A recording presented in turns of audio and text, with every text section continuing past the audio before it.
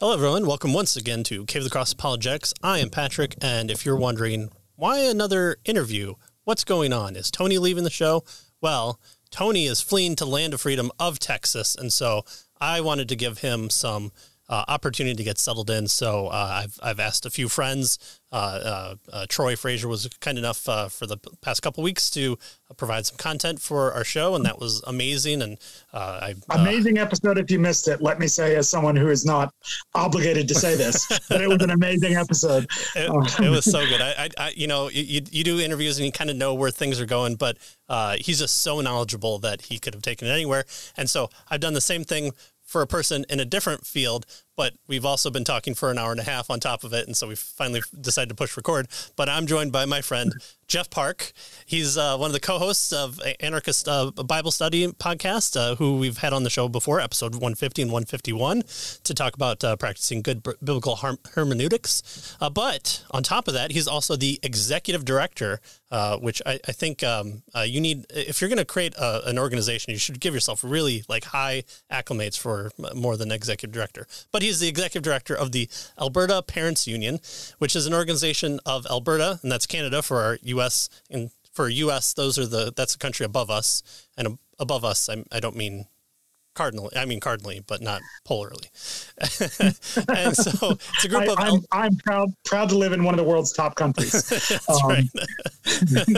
It's a group of Alberta parents advocating for the best possible education of all Alberta students and to advocate for an excellent parent-led, innovative, and equitable education system, which recognizes the importance and the value of choice.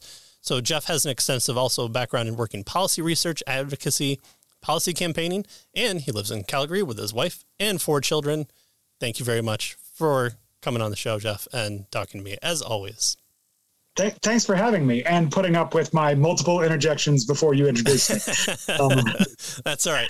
You try and hide it as a YouTuber of who's this mysterious person? But then the thumbnail tells you exactly who I'm talking to. The description tells you who it is.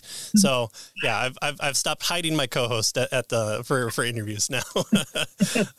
All right. So we're an apologetics podcast. So why are we talking about education? So that's obviously what we're talking about. If you read the description, why are we talking about education? So the role of apologetics is defense of the faith. And it's more than just proving that Jesus rose from the dead. It's a defense of the entirety of the Christian worldview. Hopefully, if you watched enough of our episodes, worldview tends to be a key word that we tend to say a lot. So things like how to baptize, who takes communion, what is self-defense, the advocacy of abortion. All these require a Christian response. So what does God, who communicates to us through his word, say about X is an important theological and apologetic defense. And when talking about apologetics, to deny things like theology or church history or hermeneutics, I think devalues what apologetics actually is. So one of the things you probably didn't think about until you had kids, and that tends to be the case, at least for me, is what education should look like from a Christian perspective. Probably more on the forefront from the global lockdowns. And again, this is where I think the left, they always want to personalize, people. And so they term things with personal attributes. And so I don't call them COVID lockdowns. I don't call them the pandemic lockdowns. They are global government lockdowns. That's the badness of it. And we can debate on that. So we're going to talk about religion. We're going to talk about politics. If we have an episode on sex, we're going to hit everything that you're not supposed to talk about. So we'll have to find an episode to do that as well. So Jeff, you're going to provide a one-size-fits-all plan for every single person in the entire world, and anyone who doesn't fit the mold will be labeled as subversive and ostracized from society. So how are we going to accomplish that? We're not, Patrick. Oh, okay. Right. You're advocating for choice. Okay. Yeah. Oh, wait. This is one of my rare kids. That's centralism, Patrick. So you can do that meme with me and have it make perfect sense. Yeah.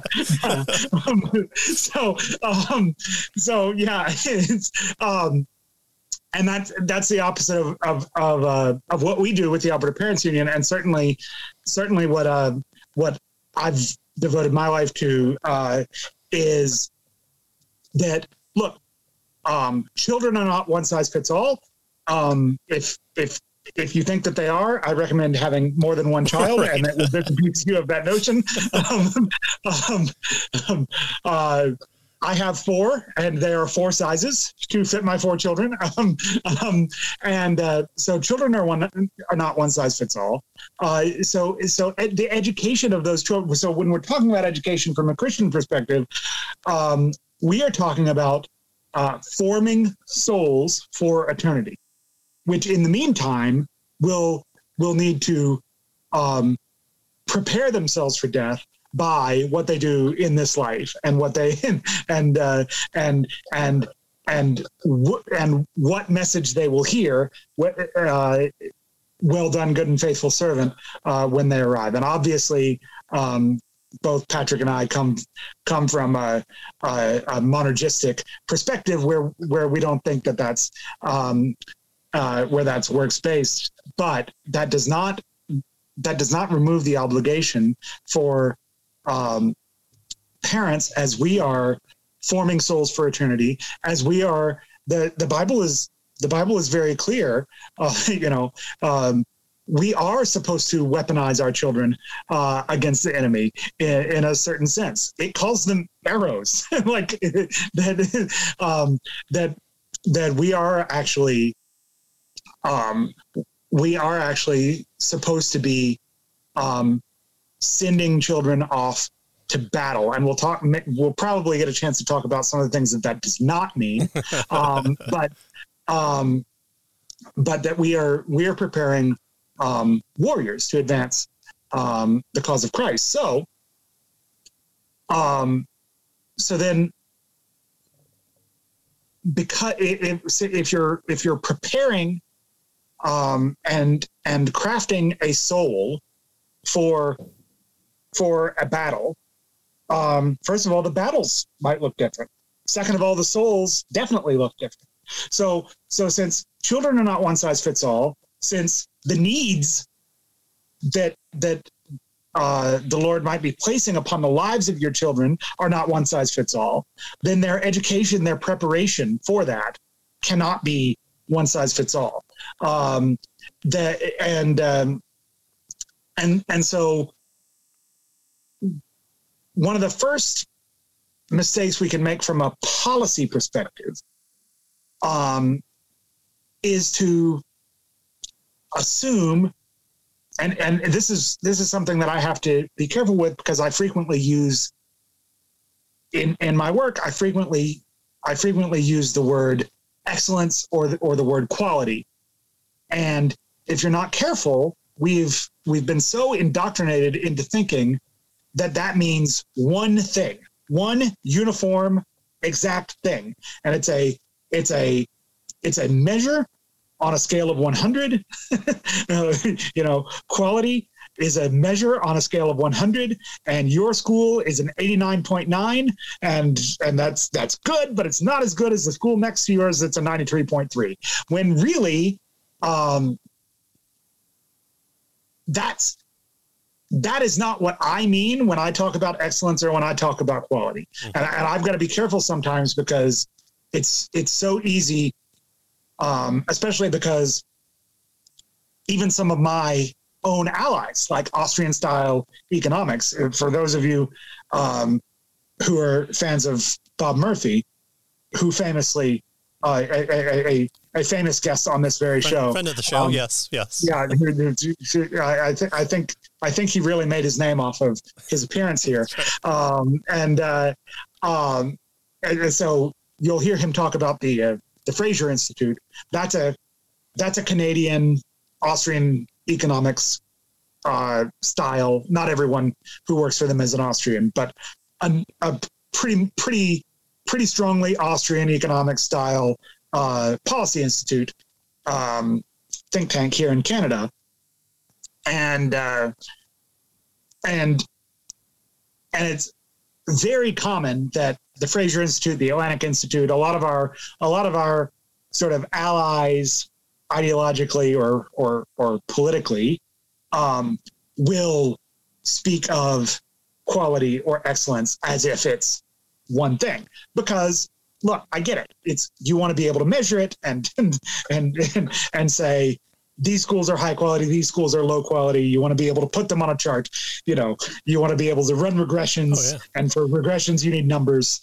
One of the things that you do when you buy a house is the realtor usually says, and this is in a really good school system, which is a measurement of quality. And so you go, well, I really like this house. I love this house. There's nothing I would change, but the zip code puts me in the bad school district. And so we can't move here.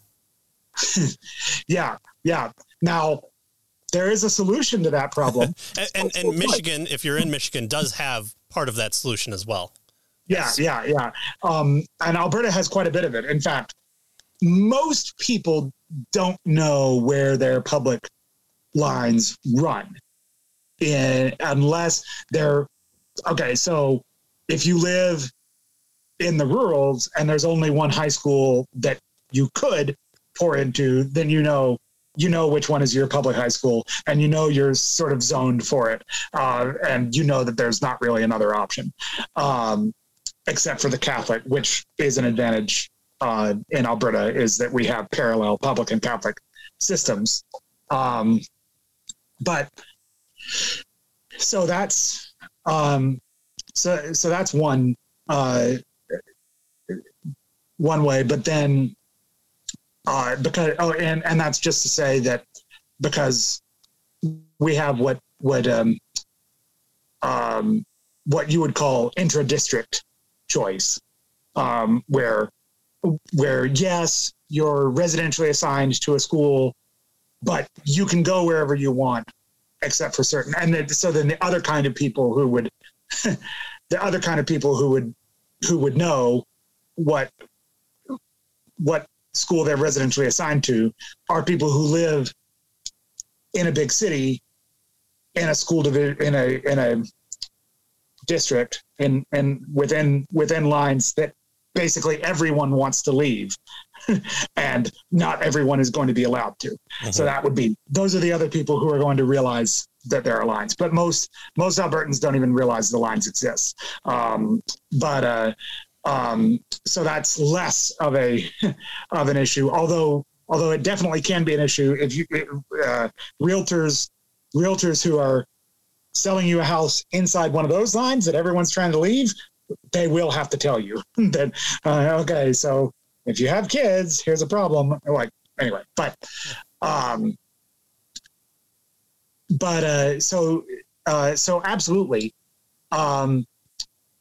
But I try to be more careful now, especially I went to kick off my organization. I went on a 23 stop tour of Alberta. Went to all 5 corners of our province. If you struggle with that one, pull up a map of Alberta. My wife and I met in Virginia, and we always told people, we would always talk to Americans and try to help them understand where Alberta was. We'd go, they'd go, okay, I don't know where Alberta is. Okay, do you know where Montana is? Okay, do you know where South Dakota is? Okay, do you know where? And then we'd find the closest state that we can. Okay, and then northwest of that is Montana, and then across the border from that. See, I always knew Yukon from reading Calvin and Hobbes. So. Okay, there you go. But anyway, so I always try to be careful now. Especially after having gone on tour and had parents not understand what I mean by these words, that when I say quality or I say excellence, I mean whatever the family wants to get from the school is being delivered in ample supply by the school that the kid is at. That's what I mean by quality. That's what I mean by excellence, because it is too easy to and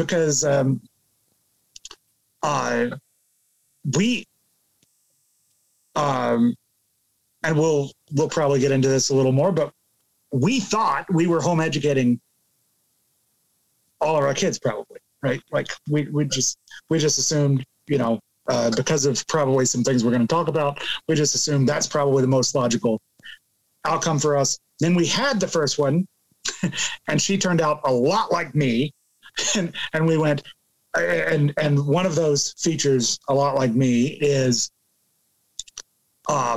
will not learn things, take knowledge, learn things from her parents. Very resistant to knowledge gained from parents. Very, very willing to take the exact same thing heard from parents and apply it when heard from someone else. But even if she is learning something from parents, much more resistant to showing that she has learned that thing from parents. So a very sort of defiant personality in many ways, which I credit for a lot of the good qualities I now have. So I'm very capable of being patient with that in my child. Although I do sometimes say to my mother, if you have been praying for me to have a child just like me, please stop. But or you're going to have to hire Blippi to do the teaching. Yeah. So then we immediately went, okay, no, we're going to have to find a Christian school for this one, because it's just maybe, and like I went to Christian school for a while, and then was home educated for a while, and then went back to Christian school to play football, and other things. But so there's absolutely that possibility with our eldest as well. But we immediately realized that that our education plan couldn't be one size fits all for this kid, and that we needed to find a good Christian school that we could really trust and that we could get super involved with, because we still we'll get into this more, I think, but it's still our responsibility to educate our kids. That doesn't mean that we can't seek help. So for instance, reading the scriptures, whose responsibility is it to educate the kids? It would be hard for you to come away from the scriptures without coming away with, it is the father's responsibility to educate the kids, right? It is dad's responsibility, because almost all the education instructions in the whole Bible, almost every single one of them, are to fathers. Fathers teach your children. Fathers set up these monuments so that when your children ask you, fathers, about what happened here, you can tell them. Or fathers, do not exasperate your children. You know, one of the reasons children might get exasperated is because you're trying to teach them something, right? And so there's definitely this strong assumption that it is the responsibility. It is the authority of the fathers to teach their children. Now, even in the vast majority of home educating families, it is the mother who is going to teach their children. Now that I'm not saying that's wrong. I'm saying the fact that it's the father's responsibility does not mean that he cannot delegate that responsibility. But ultimately, if my kid does not come up in the fear and admonition of the Lord, it is ultimately my fault. It is ultimately my responsibility if that child is not raised in the Lord's fear and admonition. And there's a certain extent to which I can't even pawn that off on my wife, much less a teacher I hired at the Christian school. Right? So, and to the same extent that the church that we go to, where we learn the scriptures directly, that is ultimately my responsibility. Now, I don't do most of the preaching and teaching at my church, right? So that's mostly happening from the pastors and elders of the church, but which are the same thing in my view, by the way. Right. Yes. But anyway.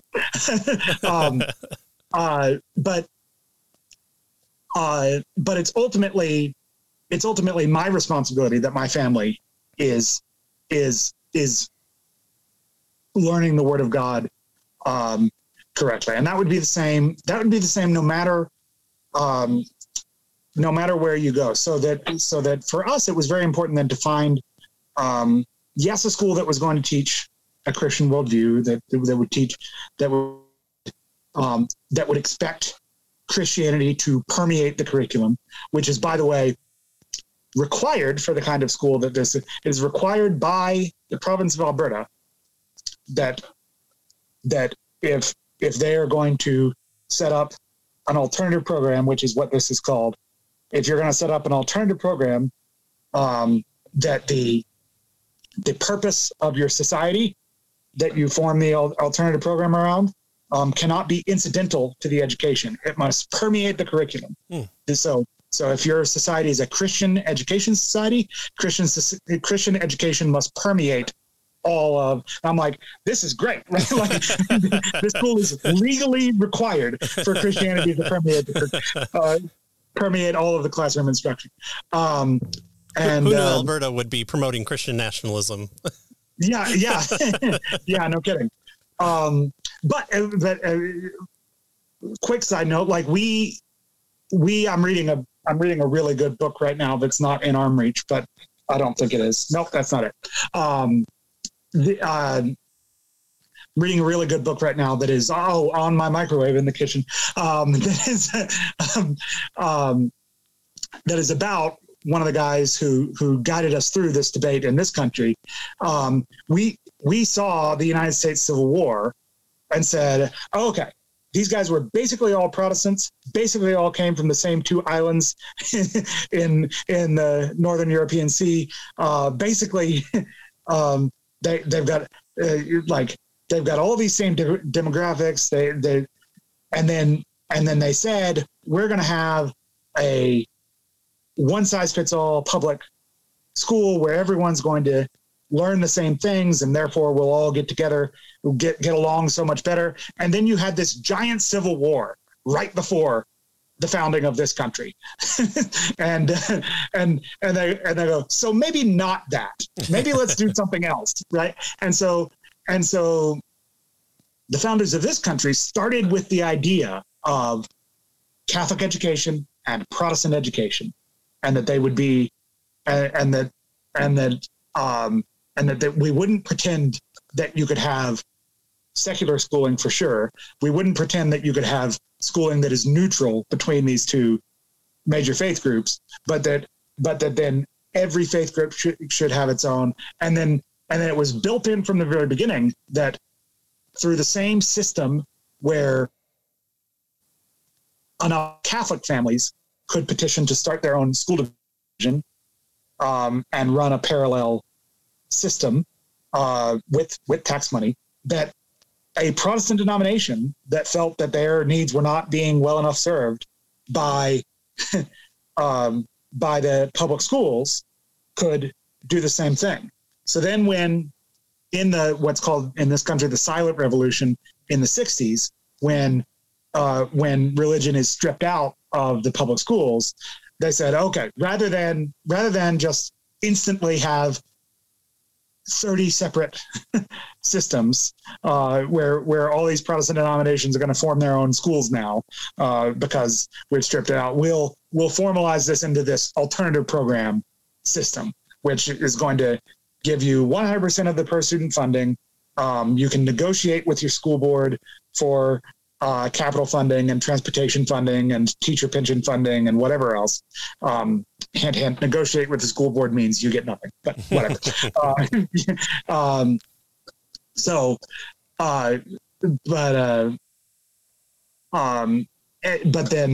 And then whatever you can form an alternative program around whatever you want. It can be around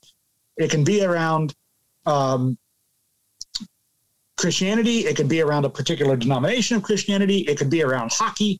It could be around learning a foreign language. It could be around learning French, which is not a foreign language in Canada.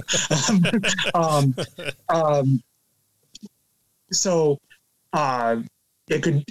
you can form you form a society, a charity around the topic that you want. You hold annual general meetings where you can democratically elect the board of that charity. That charity is responsible to make whatever the purpose of the charity is, permeate the education at that school. So they're responsible.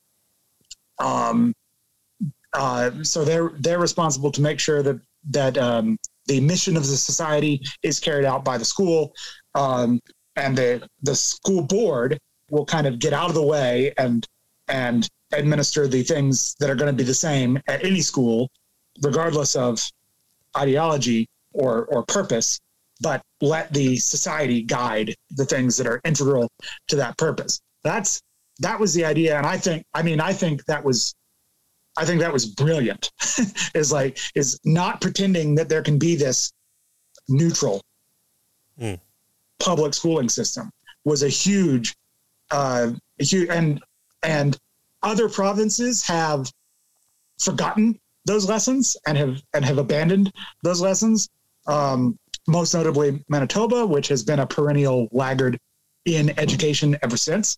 Basically, they fought for years and years and years about getting rid of their separate systems.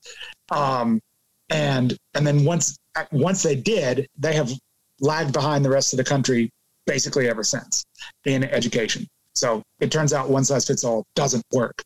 Well, it's interesting too, like the Civil War, yes, it was about slavery. Yes, it was about, a whole number of things. Absolutely.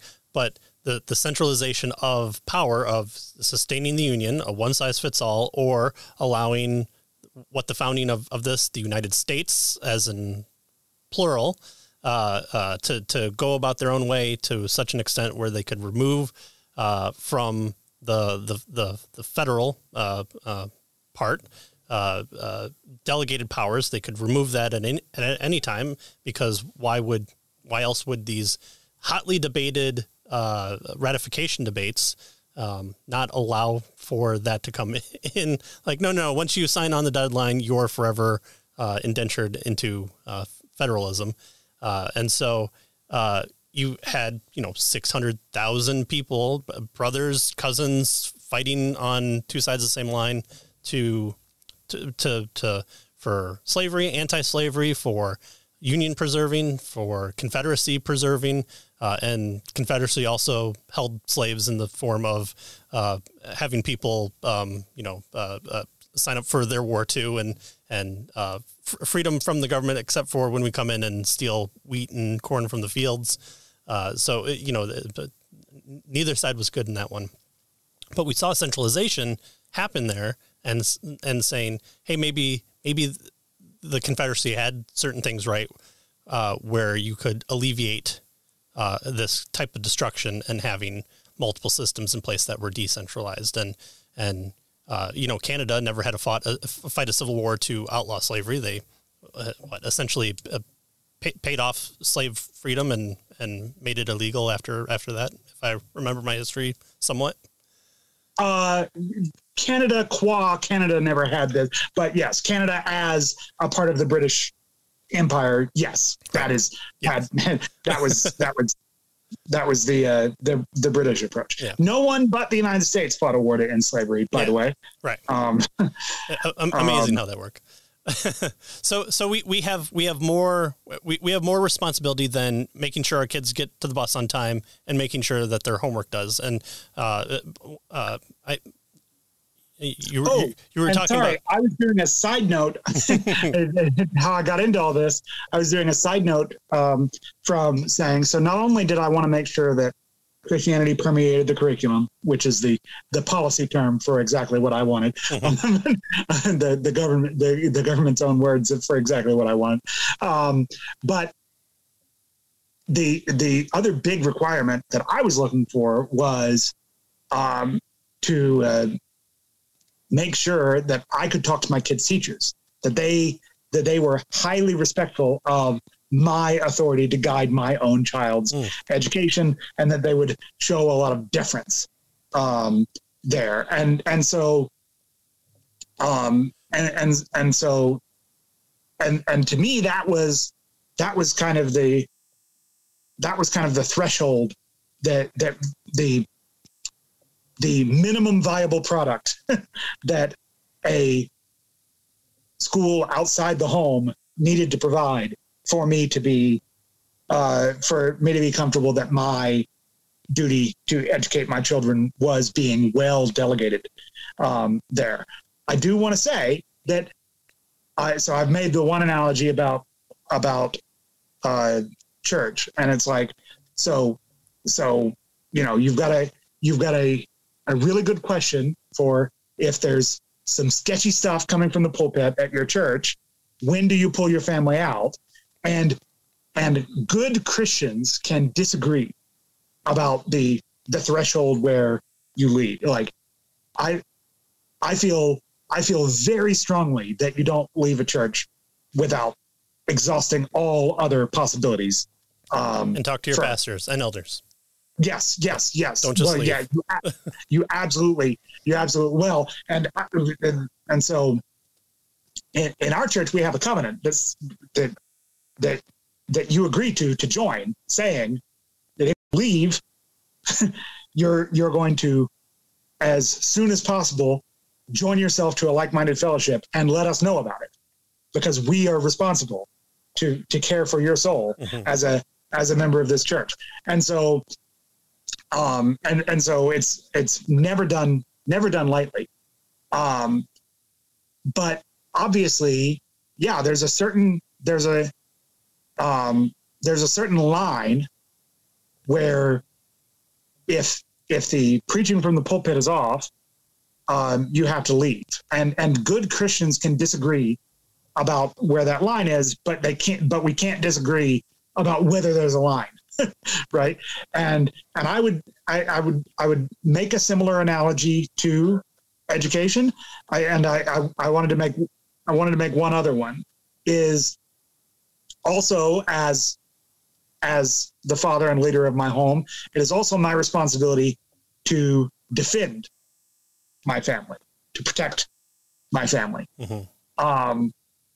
And I know, especially in our anarcho-libertarian world, there are lots of people who would say that is a non-delegable responsibility, that I defend my own family with as much firepower as I can possibly amass.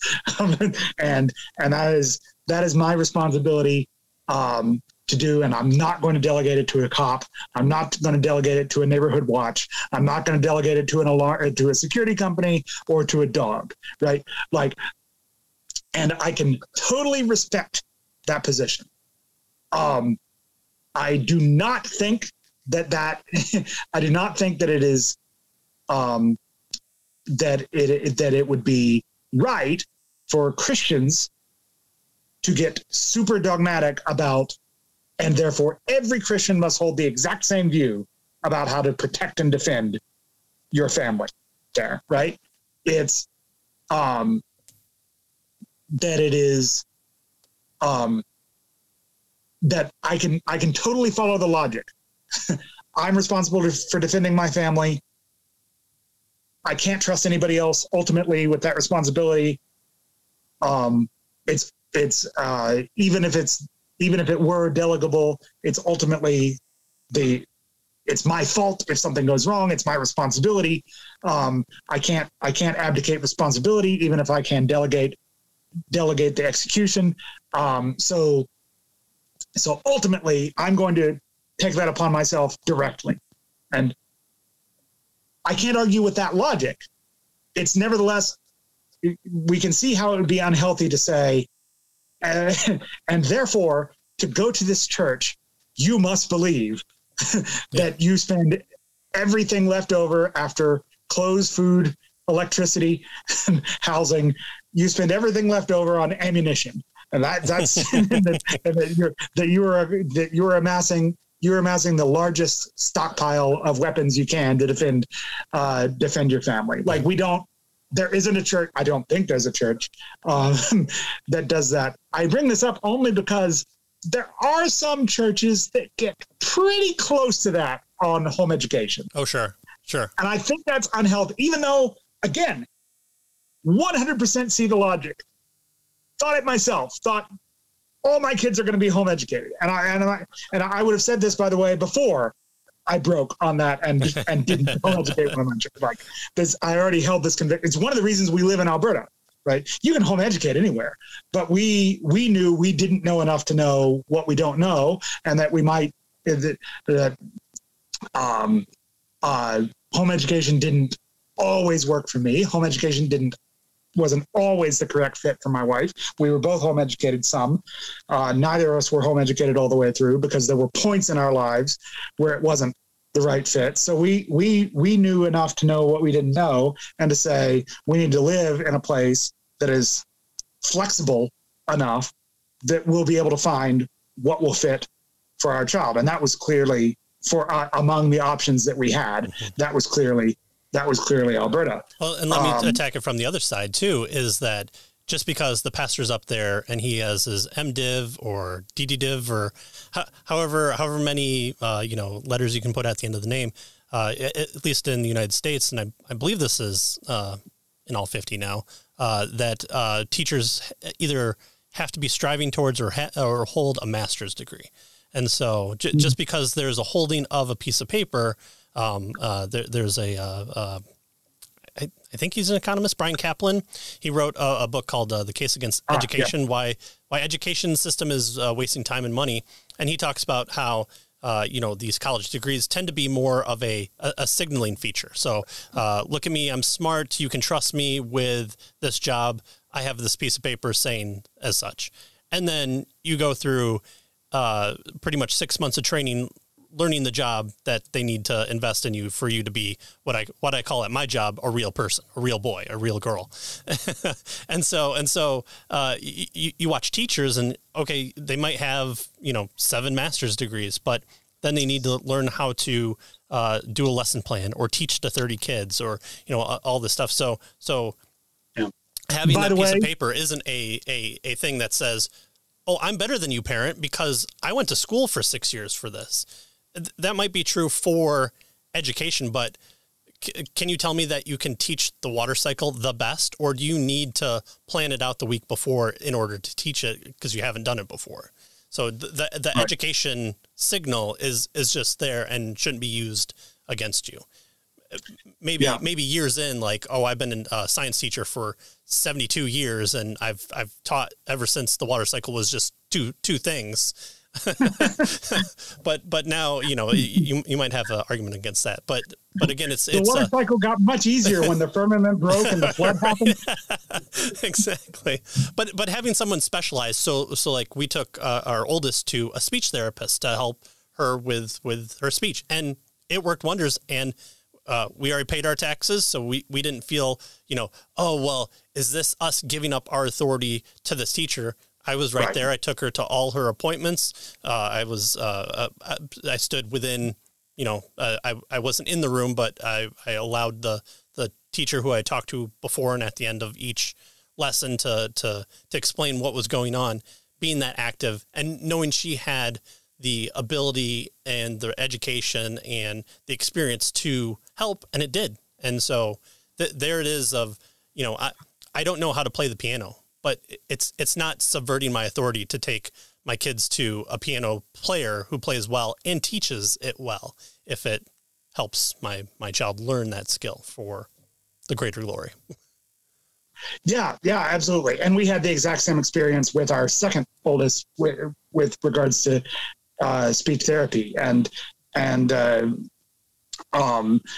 was one of those things where they're used to parents not being all that involved, right? Because of the level of gap in knowledge there, much more, or at least much more obviously to a parent, between a parent and a grade 1 teacher, first grade teacher.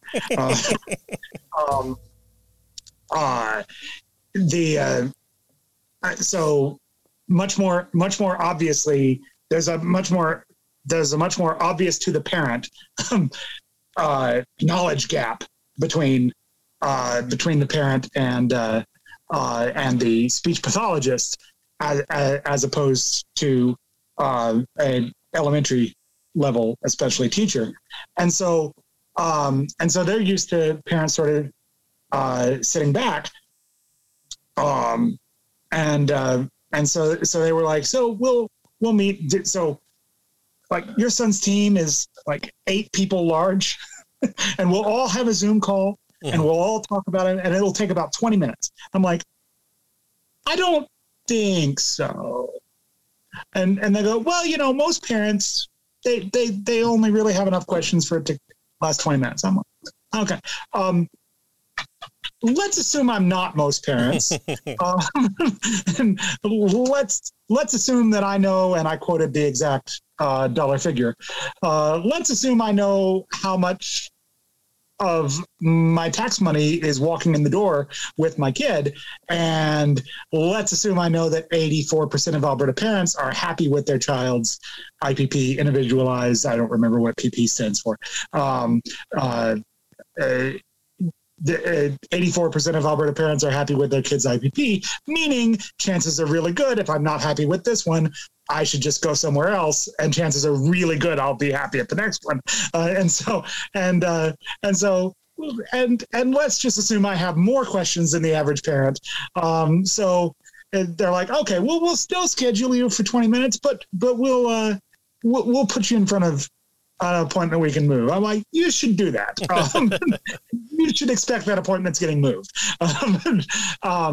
But yeah, it is a different level. And by the way, with speech pathology, totally makes sense to me that the credentialing actually makes a difference. Sure. I wanted to throw in. Yeah. I wanted to throw in the little factoid, and that would be true. So my boy had a speech pathologist, an occupational therapist that like ran the whole gamut. And I can totally believe that there are a lot of specialized skills there that are actually the subject of direct like skill style training that you would get in a higher education context. For regular classroom instruction, I just wanted to throw in the fact that I know, since I do this for a living, the degree that the teacher walks into the room with has no bearing. Like the research is pretty conclusive about this, has no bearing on how good the teacher is going to be, which actually means from an economic standpoint that our school systems should hire as few people with as few people with a degree past a bachelor's as possible, because the way their contracts are negotiated, despite the fact that that the research is pretty conclusive that a master's doesn't make you a better teacher and a PhD really doesn't make you a better teacher. Despite that fact, the pay raises are built into the contract. So we should absolutely be advocating for as few credentials as possible in K-12 education, because it's much more cost effective. And this is, by the way, I think I can't remember which state this was. I think this was a state and not Canada, but it could have been Ontario actually, where they had an actual astronaut. I think this was Arizona. They had an actual astronaut who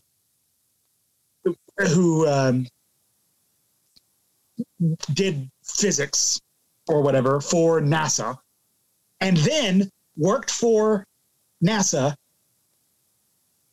teaching kids about science for NASA. But that when he wanted to open up a micro school or a learning pod, he was not qualified to be a teacher. It's like you literally have the most ridiculous set of facts there. Yeah. And we do that for college too. Like we don't make the economics teacher teach physics. We make the guy who does physics on his off days.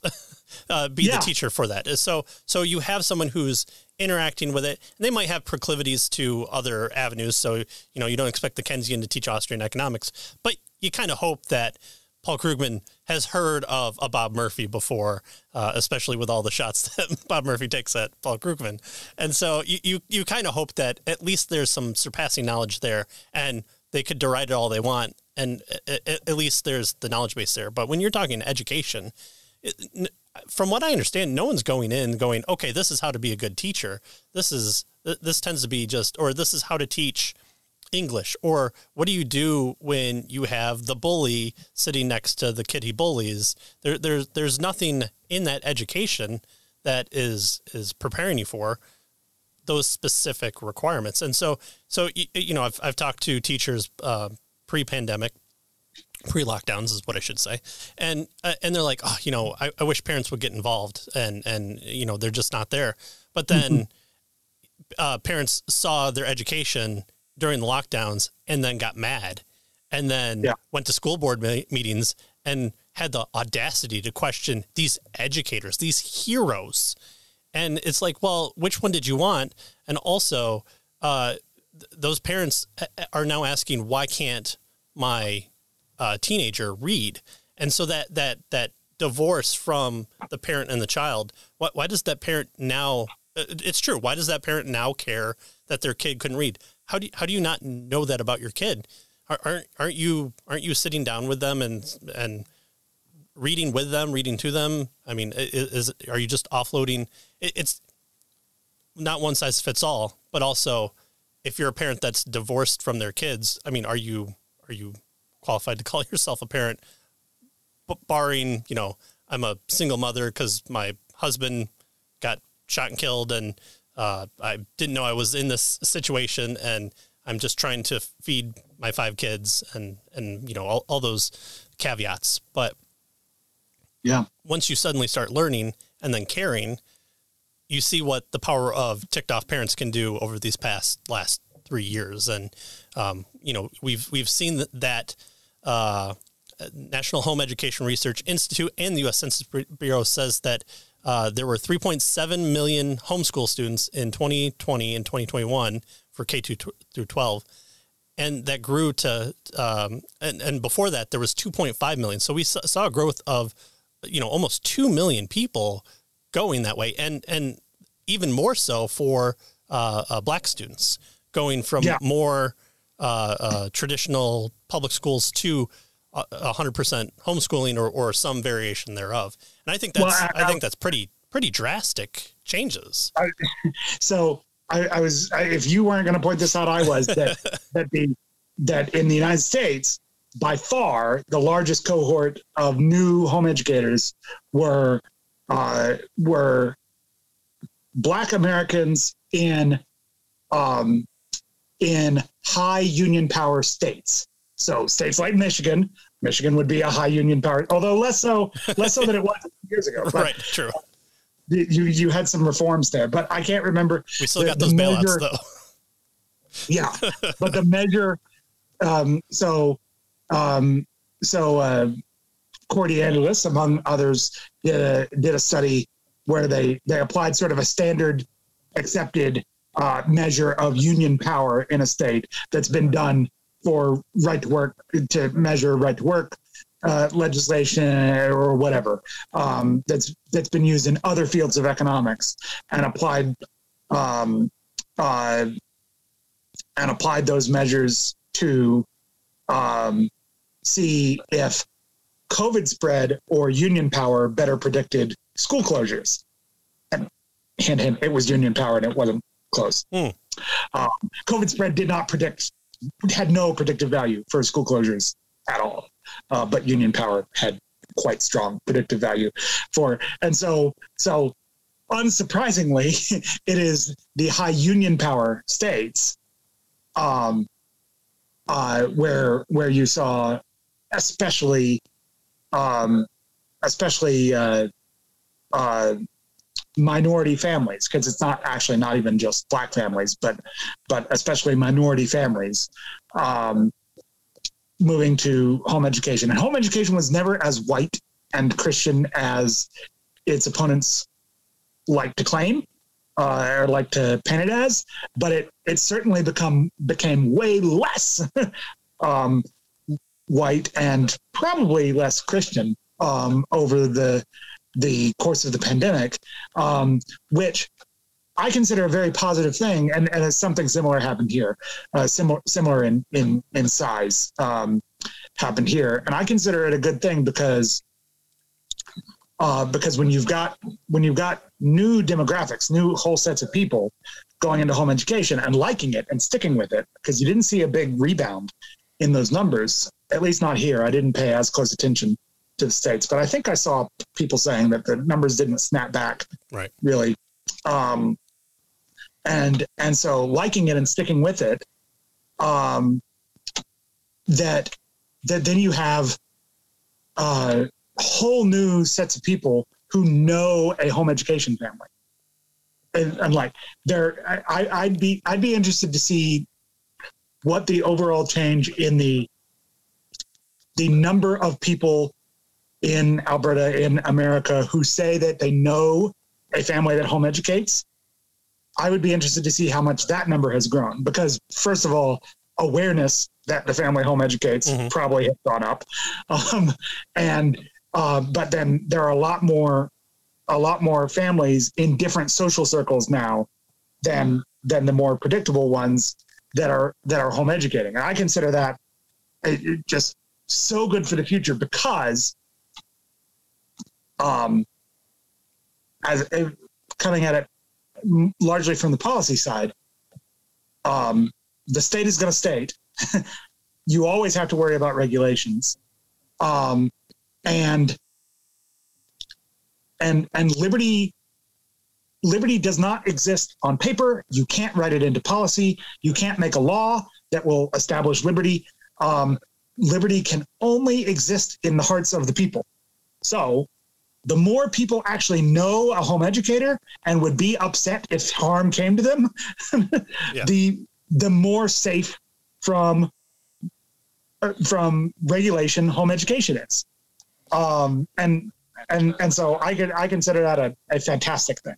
Yeah, it definitely destigmatized, I think, a lot too, where families who home educated were more apt to, first of all, make memes. The Great Meme War showed us that I'm the homeschool parent you were afraid of, and also the whole socialization thing is like, well, look what you guys did for the past 3 years. My kids aren't as messed up as what you think they are. The public school failed in homeschooling. And you can take their word for it that it was because they were thrust into the position. They had no way of doing this except for that's what the unions push for as well. And then also, it drove people to say, oh, what are those schools doing? Is sitting somebody down in front of 6 hours? But my neighbor, their kids are playing outside after 3, and they know just as much as my kids do, if not more. And they're spending, an hour, 2 hours, depending on your age of homeschooling day. And I think this is a further down the road one, but that's one of the misconceptions about homeschooling or something like that. You don't always have to be traveling to be a good homeschooler. Right. You don't always have to fill up your time. And once you're done, think about what it takes to teach 30 kids of different ones. And let's put the best intentions in that teacher. They want to teach all of them, and let's put good intentions on the students. That's 30 people with questions of doing it again. And you're filling up essentially a full-time job of 40 hours that you have to do. When you're a parent, you're always going to be a parent. You might not always like your kids, but they're always stuck in the same house as you, unfortunately. And you can take a shower and come back to them. And you're done educating them after 2 hours because you've hit everything for the day, and they're not at a loss. So I think that's one of the things where people kind of get that misconstrued of homeschooling has to look like public education because, and this coming from me too, is that's all I knew. I mean, I went to Catholic private school, but Catholic private school and public education, other than quality, is still the same fill up your hours, do it. And now it's like, oh, my kids are done in 2. I feel like I should be doing more. That's not true. So even if you wanted to send them to 2 parents in the household have to work, totally understand that. Babysitter, daycare for 8 hours, come home for the 2 hours that you are doing from time to come home to working, depending on age. There's your homeschool time. And it doesn't have to be another 8 hours. It's not another job that you have to do. And so the nervousness of that, and saying, why can my neighbor do what the teacher does better in 2 hours than it takes 8 hours? So, well, and one-on-one would be one of the major absolutely differences. Yeah, is the teacher, almost by definition, is going to have to teach the same material in more different ways because of the different kinds of learners, which is not, by the way, the traditional learning styles that you heard. That's not well substantiated in research, but in general, it's yeah, analogous to that. Okay, like right. Different ways of presenting material are going to be necessary because some kids will just get it one way and some kids will get it another way. The more kids you have in the class, the more of those you're going to have to do to make sure that everyone's following along. Not to mention that if someone is struggling after all those ways are presented, then you need to slow down and help that one student get it and all that. So the one-on-one attention definitely, especially reading in the early grades, and things go so much faster the more one-on-one attention. And by the way, one of the most overwhelming differences is science of reading researchers have actually almost forgotten the importance of this because it's so assumed in that field now that sometimes they'll forget that regular people don't know this. is that having knowledge about the thing you're reading is going to improve your reading and your ability to learn to read so much better than. So before we hit record, we were talking about how kids in the early grades are just sponges of facts and information and memorization, and so that's why you hit them with catechism when they're young. While their mind is just poised for memorization, you do a lot of memorization. I've most of my scripture memorization was done between the ages of 6 and 12, right? It's like most of the verses I remember today, I still remember in King James Version because that's how I memorized them. Yeah. Between the ages of 6 and 12. And I've done scripture memorization since, but a lot less. It's still very tinged. Learning a second language is done better at a younger age. Yeah. Second generation immigrant families know this perfectly. They're the translators for their parents or their grandparents because they had to pick up English sooner and they also learned their first language. Right. And so to have kids be able to read about things that they already know things about, so they have a knowledge base to understand some of the new information that they're taking in to help to aid with comprehension, and things that they actually care about. Right. I just this week, it occurred to me that, my kid cheats a lot on phonics, right? Cause she looks, she looks at the pictures and and she'll just guess words. And she won't actually look. And I realize she is also extremely interested in Pokemon. And yes, there are some hints by looking at the Pokemon. although she got Golduck and Psyduck right, which are backwards of what the visual hints would be.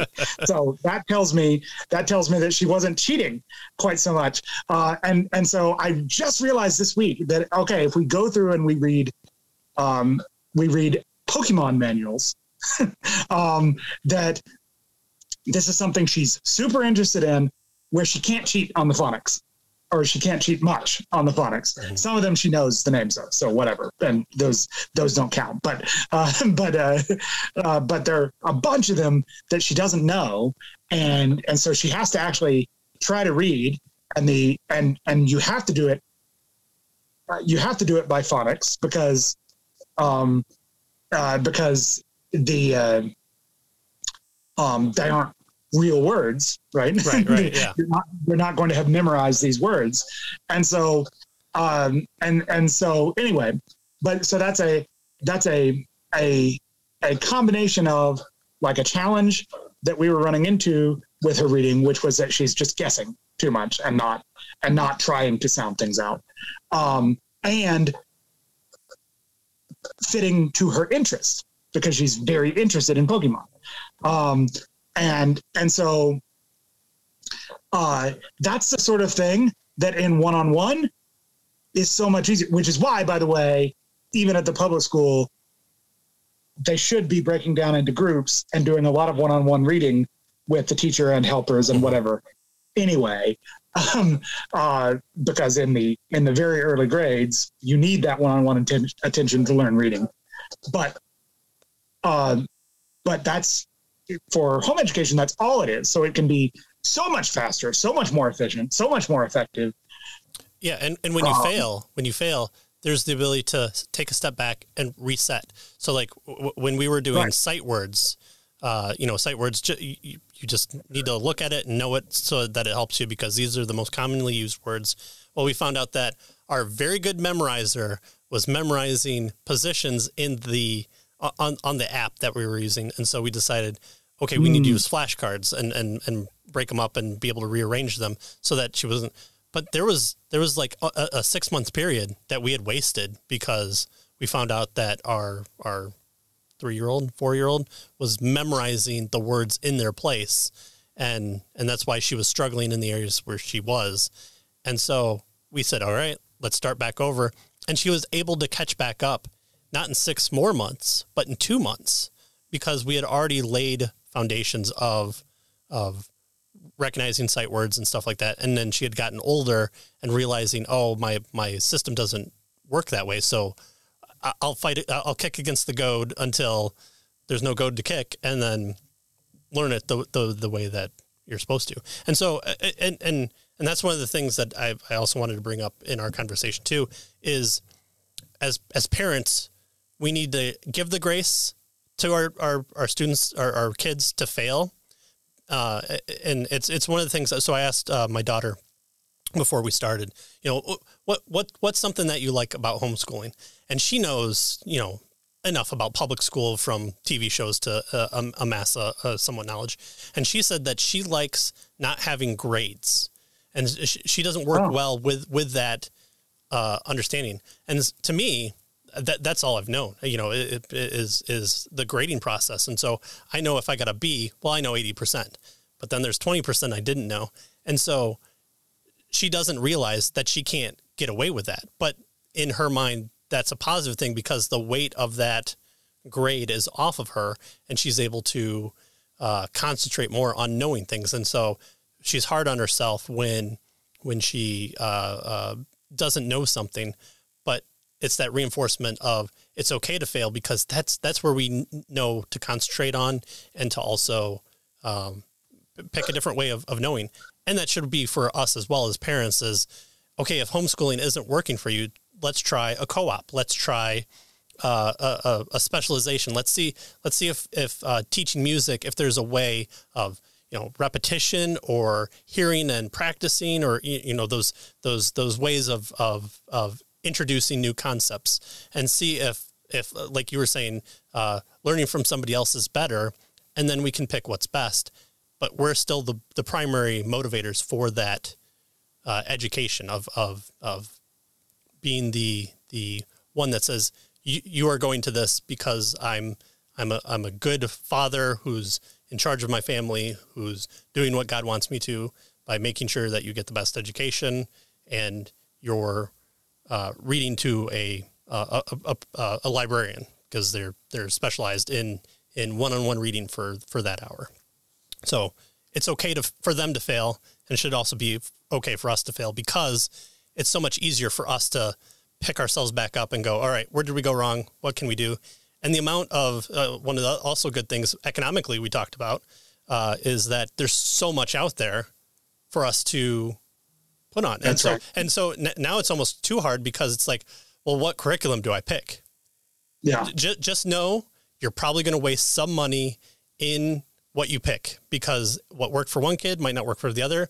You might want half of one and half of the other, and just go with something and see if that's what you like and see if that's what you want to teach and see if that's the best way for kids to learn. And then you're out $40. So, get the base level and then you can add the modules to it if you want to. Yeah, absolutely. And ultimately,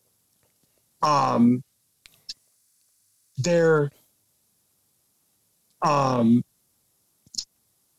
is so much out there that is good that if you just know what to look for, so you're looking for a knowledge-rich, fact-rich curriculum. You're looking for phonics in reading. You're looking for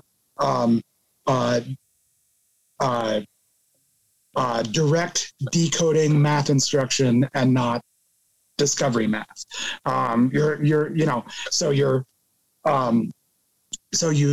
If you know what you're looking for, and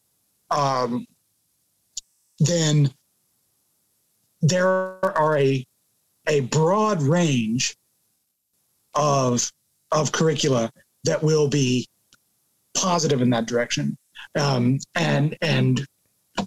you don't have to sweat too much if you got the exact best one, because we have such a wealth of these materials now. It's like, this was not always the case. There's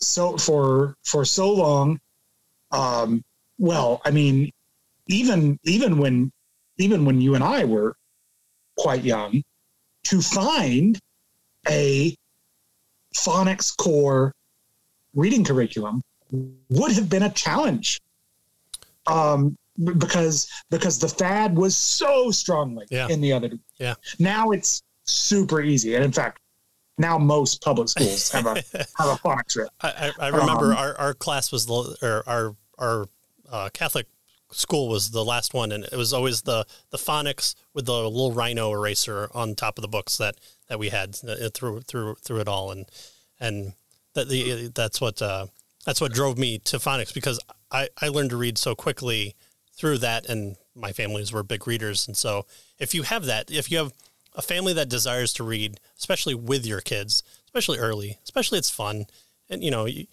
might have to do Berenstain Bears, which you're like, pick a short book, and then they don't pick a little critter. They pick Berenstain Bears that has a lot of words. Yeah. Oh. But, then it's you're going to turn it over to them, and they're going to start sounding stuff out. Right. Yeah. And my kids already, by the way, are getting into the Tuttle Twins series, but not in one sitting. Yeah. Those books are too dang long for kids, my kids. Especially if they watch the show first and then you pick the book.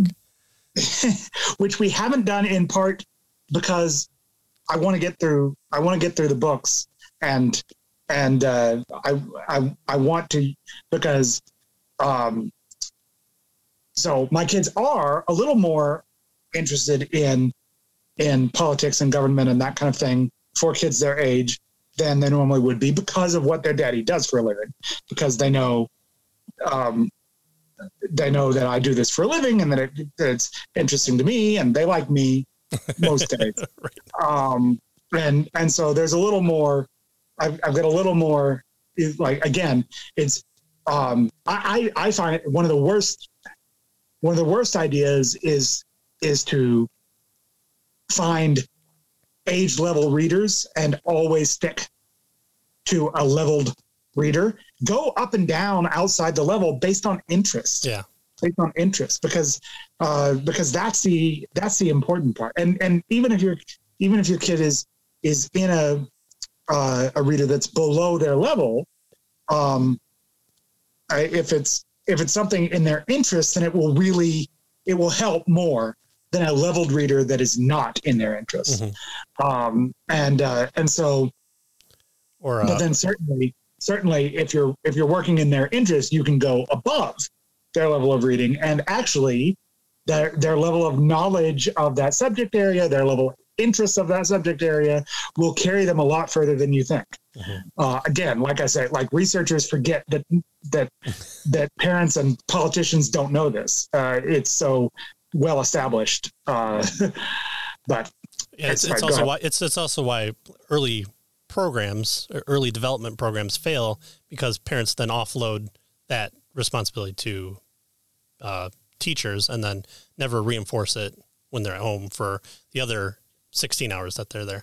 But I was just going to say, playing Roblox, is you're reading typed words faster, and I don't correct unless if I'm reading it along with her, and if she's just reading it, but she's trying it and she's learning it and she's playing that same game over and over again, so that way next time you realize, oh, she's reading better and she's reading faster and quicker, and it's just interesting putting roadblocks in Roblox, and in Roblox kind of to get them out of their comfort zone is not something that you find in the 30-person classroom, because there's nothing curtailed to that one person. You might put them in an AP class, you might put them in a advanced level reader or something like that. But I mean, I think about in my early school years, all the people that were in the advanced classes, except for one, ended up being burnouts for the advanced classes. And so the precursors of today aren't always to point us to where our students will be, but it's giving them the tools to then teach themselves as we get further along. We're talking about young kids who are just starting out, but even older kids, you end up having a curriculum that's designed for self-learning. And so this helps to reinforce it. And you might not be able to go there if you're just starting out today and your high schooler has known nothing but public school and is going into it. But the challenges there are going to be the same but different. Yeah, absolutely. And by the way, it's funny, the way we set up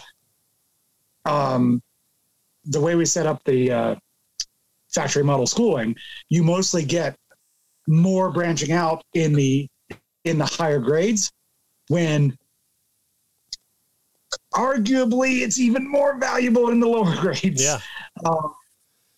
And policymakers are extremely resistant to that, because it sounds like you're saying that some kids are going to be set up for a lifetime of smooth sailing academically and some kids aren't, which is not necessarily correct, but I can see why and there's a lot of opposition even to having a college bound, non-college bound, or anything, even tracking is considered a big faux pas in the educational community, even in the higher grades now.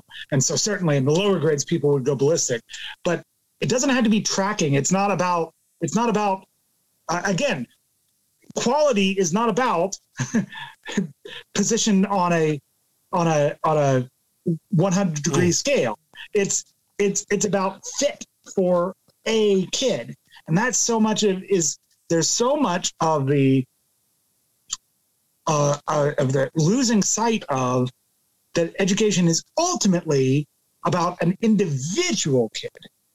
and that yes, we might have 30,000 of these individual kids that we're trying to put through this school division, but that education is ultimately about an individual kid learning, and